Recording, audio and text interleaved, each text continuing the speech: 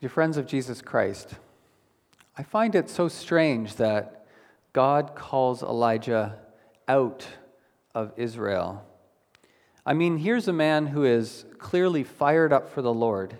He's ready to not just be fired up for the Lord, but to speak on the Lord's behalf and to do that courageously to Ahab and Jezebel.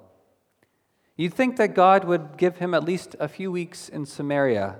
Who knows, maybe through Elijah's preaching, God could spark a revival.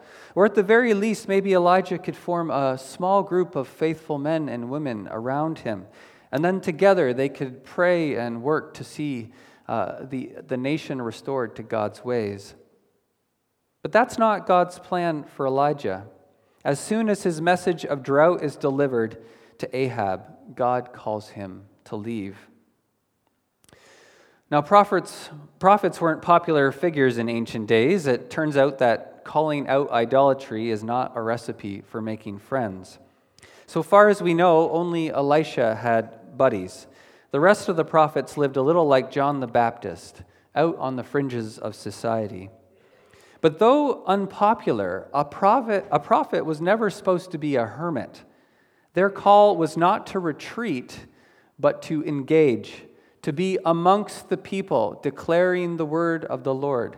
I've once heard it described like this, that a prophet's call was a little bit like being a sheepdog in the herd of the good shepherd. Right? Their job is to go out and to bark and growl at the sheep so that they get back on the paths of righteousness. But what good is a sheepdog that runs away to live by a stream? We have to wonder what Elijah thought of the Lord's word here. Clearly, he is a man who likes to be in the thick of things. He likes to be in the mix. One of the things I noted about Elijah last week is that with Elijah, we don't really get an origin story. There's no narrative of call. No moment that we know where God takes Elijah aside and says, I want you to confront my people with my word. That's usually how it works in the Old Testament. But with Elijah, things are different. Elijah simply emerges. He's seen enough of this Baal worship to know that it's time to take a stand for the Lord. Now, I'm not suggesting here that God is somehow surprised by Elijah's emergence. God's not up in heaven saying, oh boy, I better get down to business here. I better start backing him up and answering his call for drought. No, what's happening here is not a surprise to God. There's a concurrence happening here between what the fire building in Elijah's soul and God's plan for his wayward people. Like the surfer reads the swell, so Elijah is discerning the growing swell of God's anger, and he paddles out in front to catch the wave. But as soon as Elijah stands up on his board and gets his balance, God calls him out of the water. Then the word of the Lord came to Elijah, leave here, turn eastward, and hide in the Cherith ravine east of the Jordan. We don't get Elijah's internal monologue on this, but the fact that he obeys is surely a sign that Elijah is committed to being a prophet on God's terms, not his own. One commentator I read this week made a big deal of Elijah's obedience, and I think he raises a good point.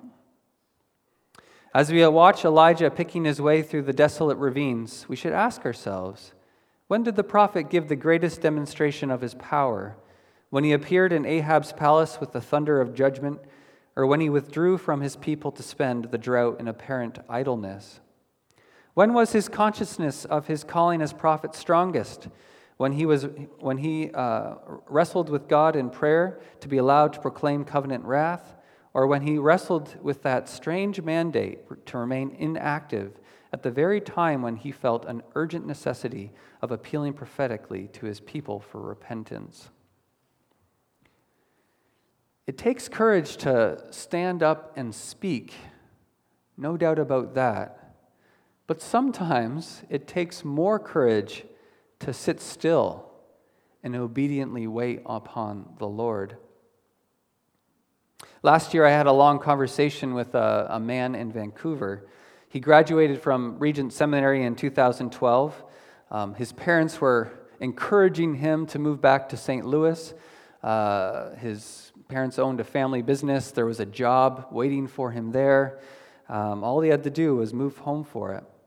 But while praying with people at his church in Vancouver, this man felt strongly like he was supposed to stay in Vancouver. It's been 7 years since that communal prayer event at his church, and he's still not sure what God has for him in Vancouver. But he remains convicted that this is where he's supposed to be. Elijah's a man of action. How hard would it have been for him to spend 3 years in relative isolation?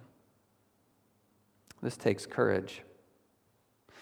Now, the Kerith, or Cherith ravine, east of the Jordan, a special word about this place. I have a special daughter named after this special place.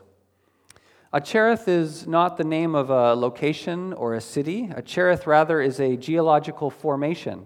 It's a cutting in the rock.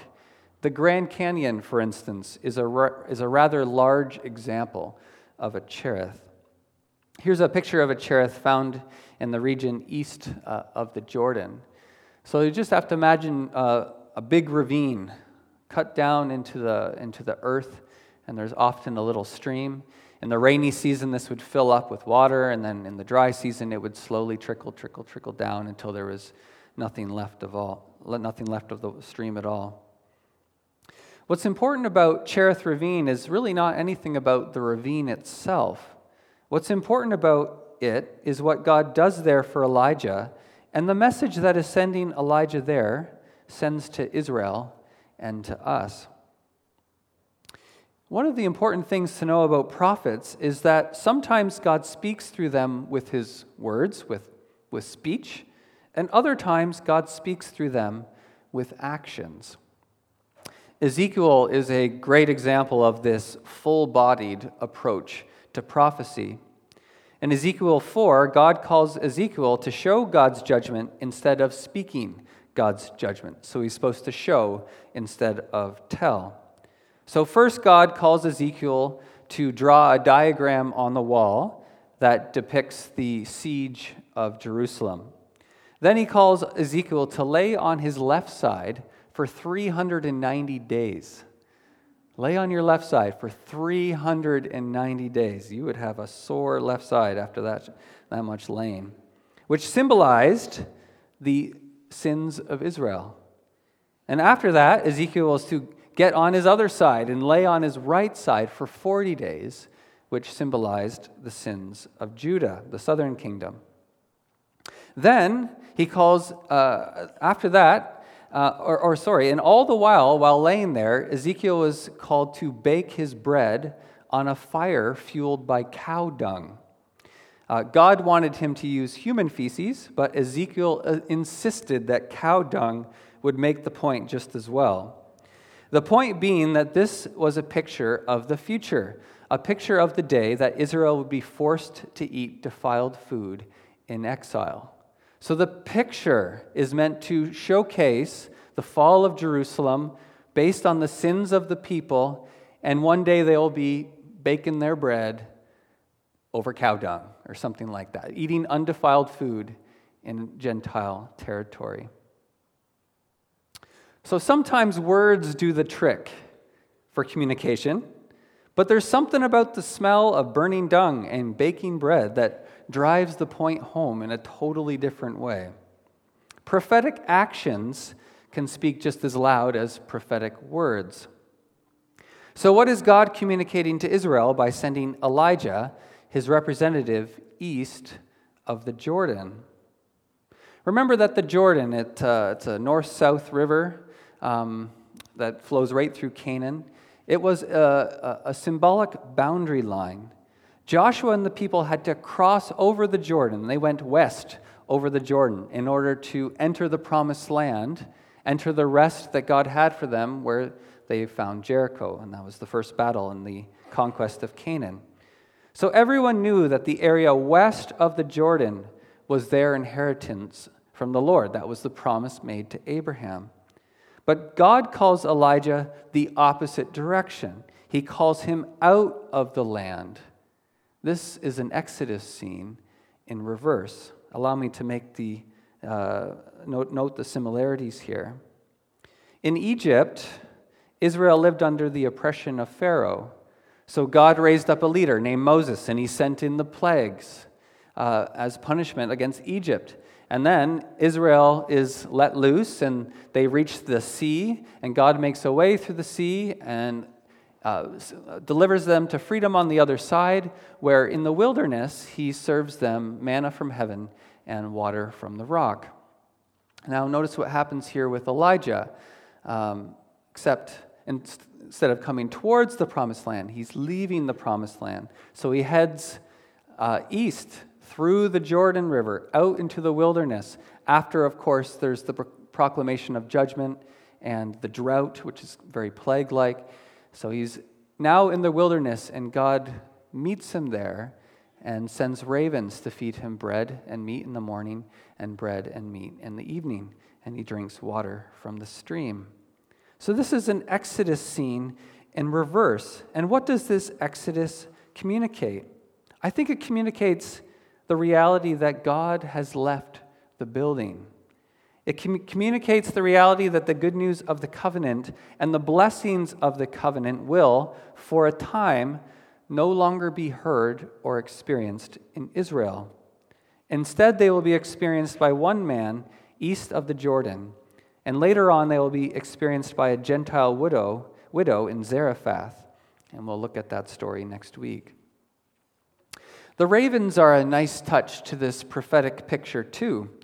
According to Leviticus 11, ravens were considered to be unclean animals, but here they are called and commanded to take care of the Lord's servant, and they respond with obedience. This is a subtle jab against Israel, because it was Israel's special function in the world. It was their special function in the world to maintain the ministry of the word. They were to be a nation that lived not by bread alone, but by every word that came from the mouth of God. And sustaining the ministry of the word and the ministers of the word, it was their calling. But now that job is being carried out by the birds. So all in all, Elijah's relocation is a rather damning prophetic action. But there's hope. There's hope in this picture too. For while God has taken his presence out of Israel, he has not snuffed out the ministry of the word or the minister of the word. Here are a few quotations from Vaught Veer that testify to God's grace in judgment. As for the Lord's intentions, the important thing to realize is that there is grace in judgment. Yahweh did not remove Elijah from the earth. In other words, he did not completely silence his word of grace. And as long as the Lord sustained this office bearer, Elijah the prophet, and chose to communicate with him, the excommunication of his people could not be definitive. In other words, while God may have left the building, he did not leave his people without a witness.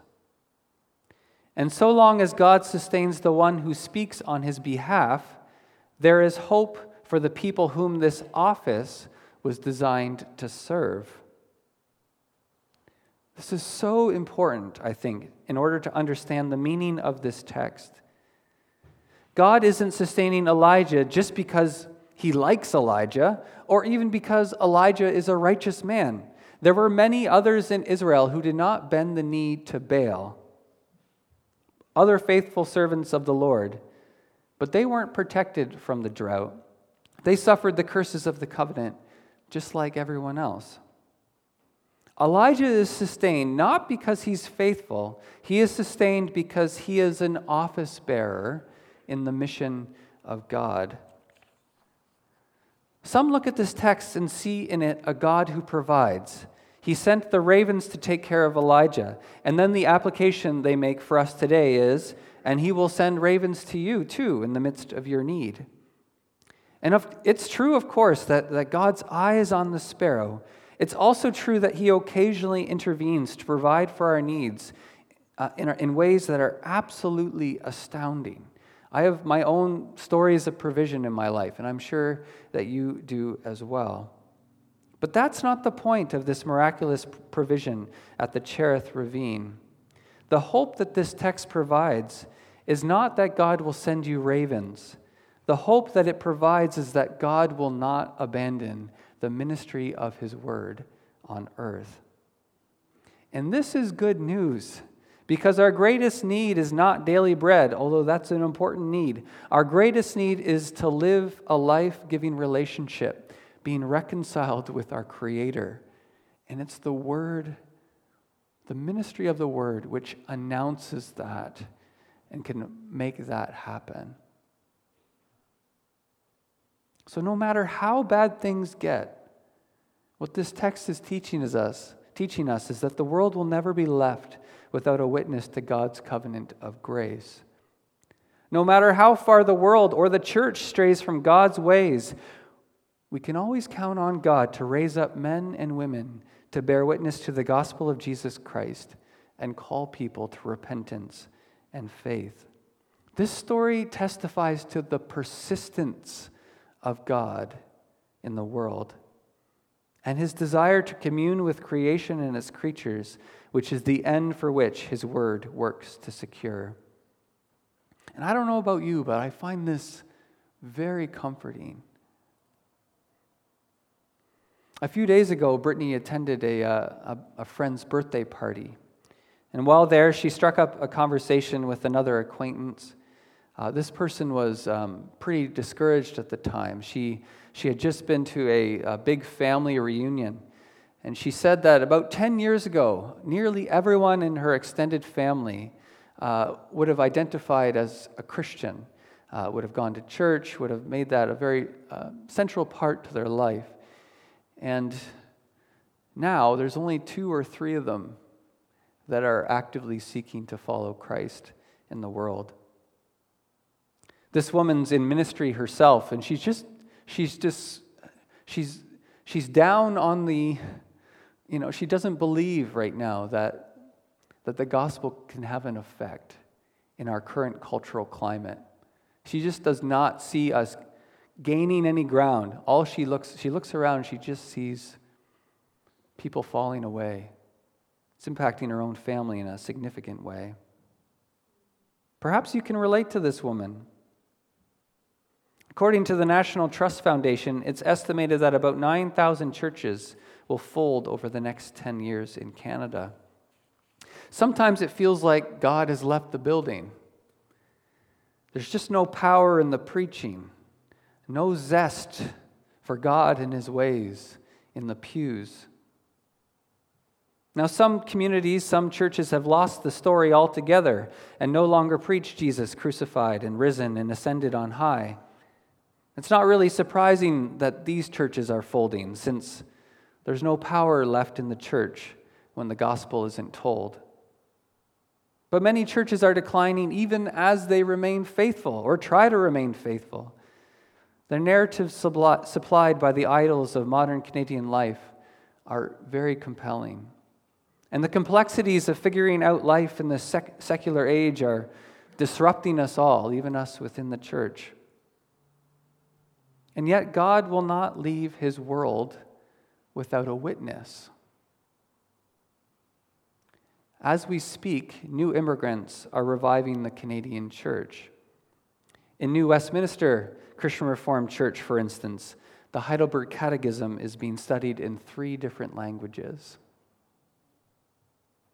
And as the church fades in Canada, the good news of the gospel is bearing fruit in other parts of the world.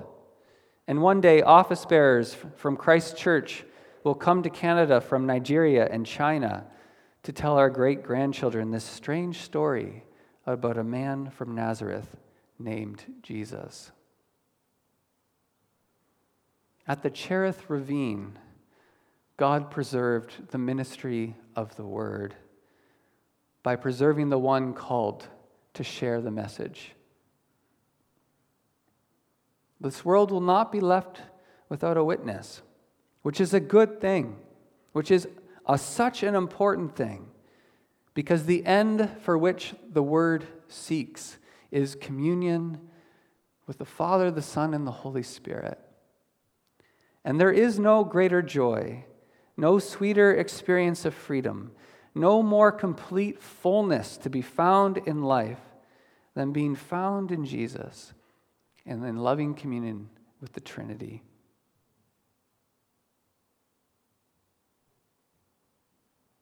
The Word will not be silenced.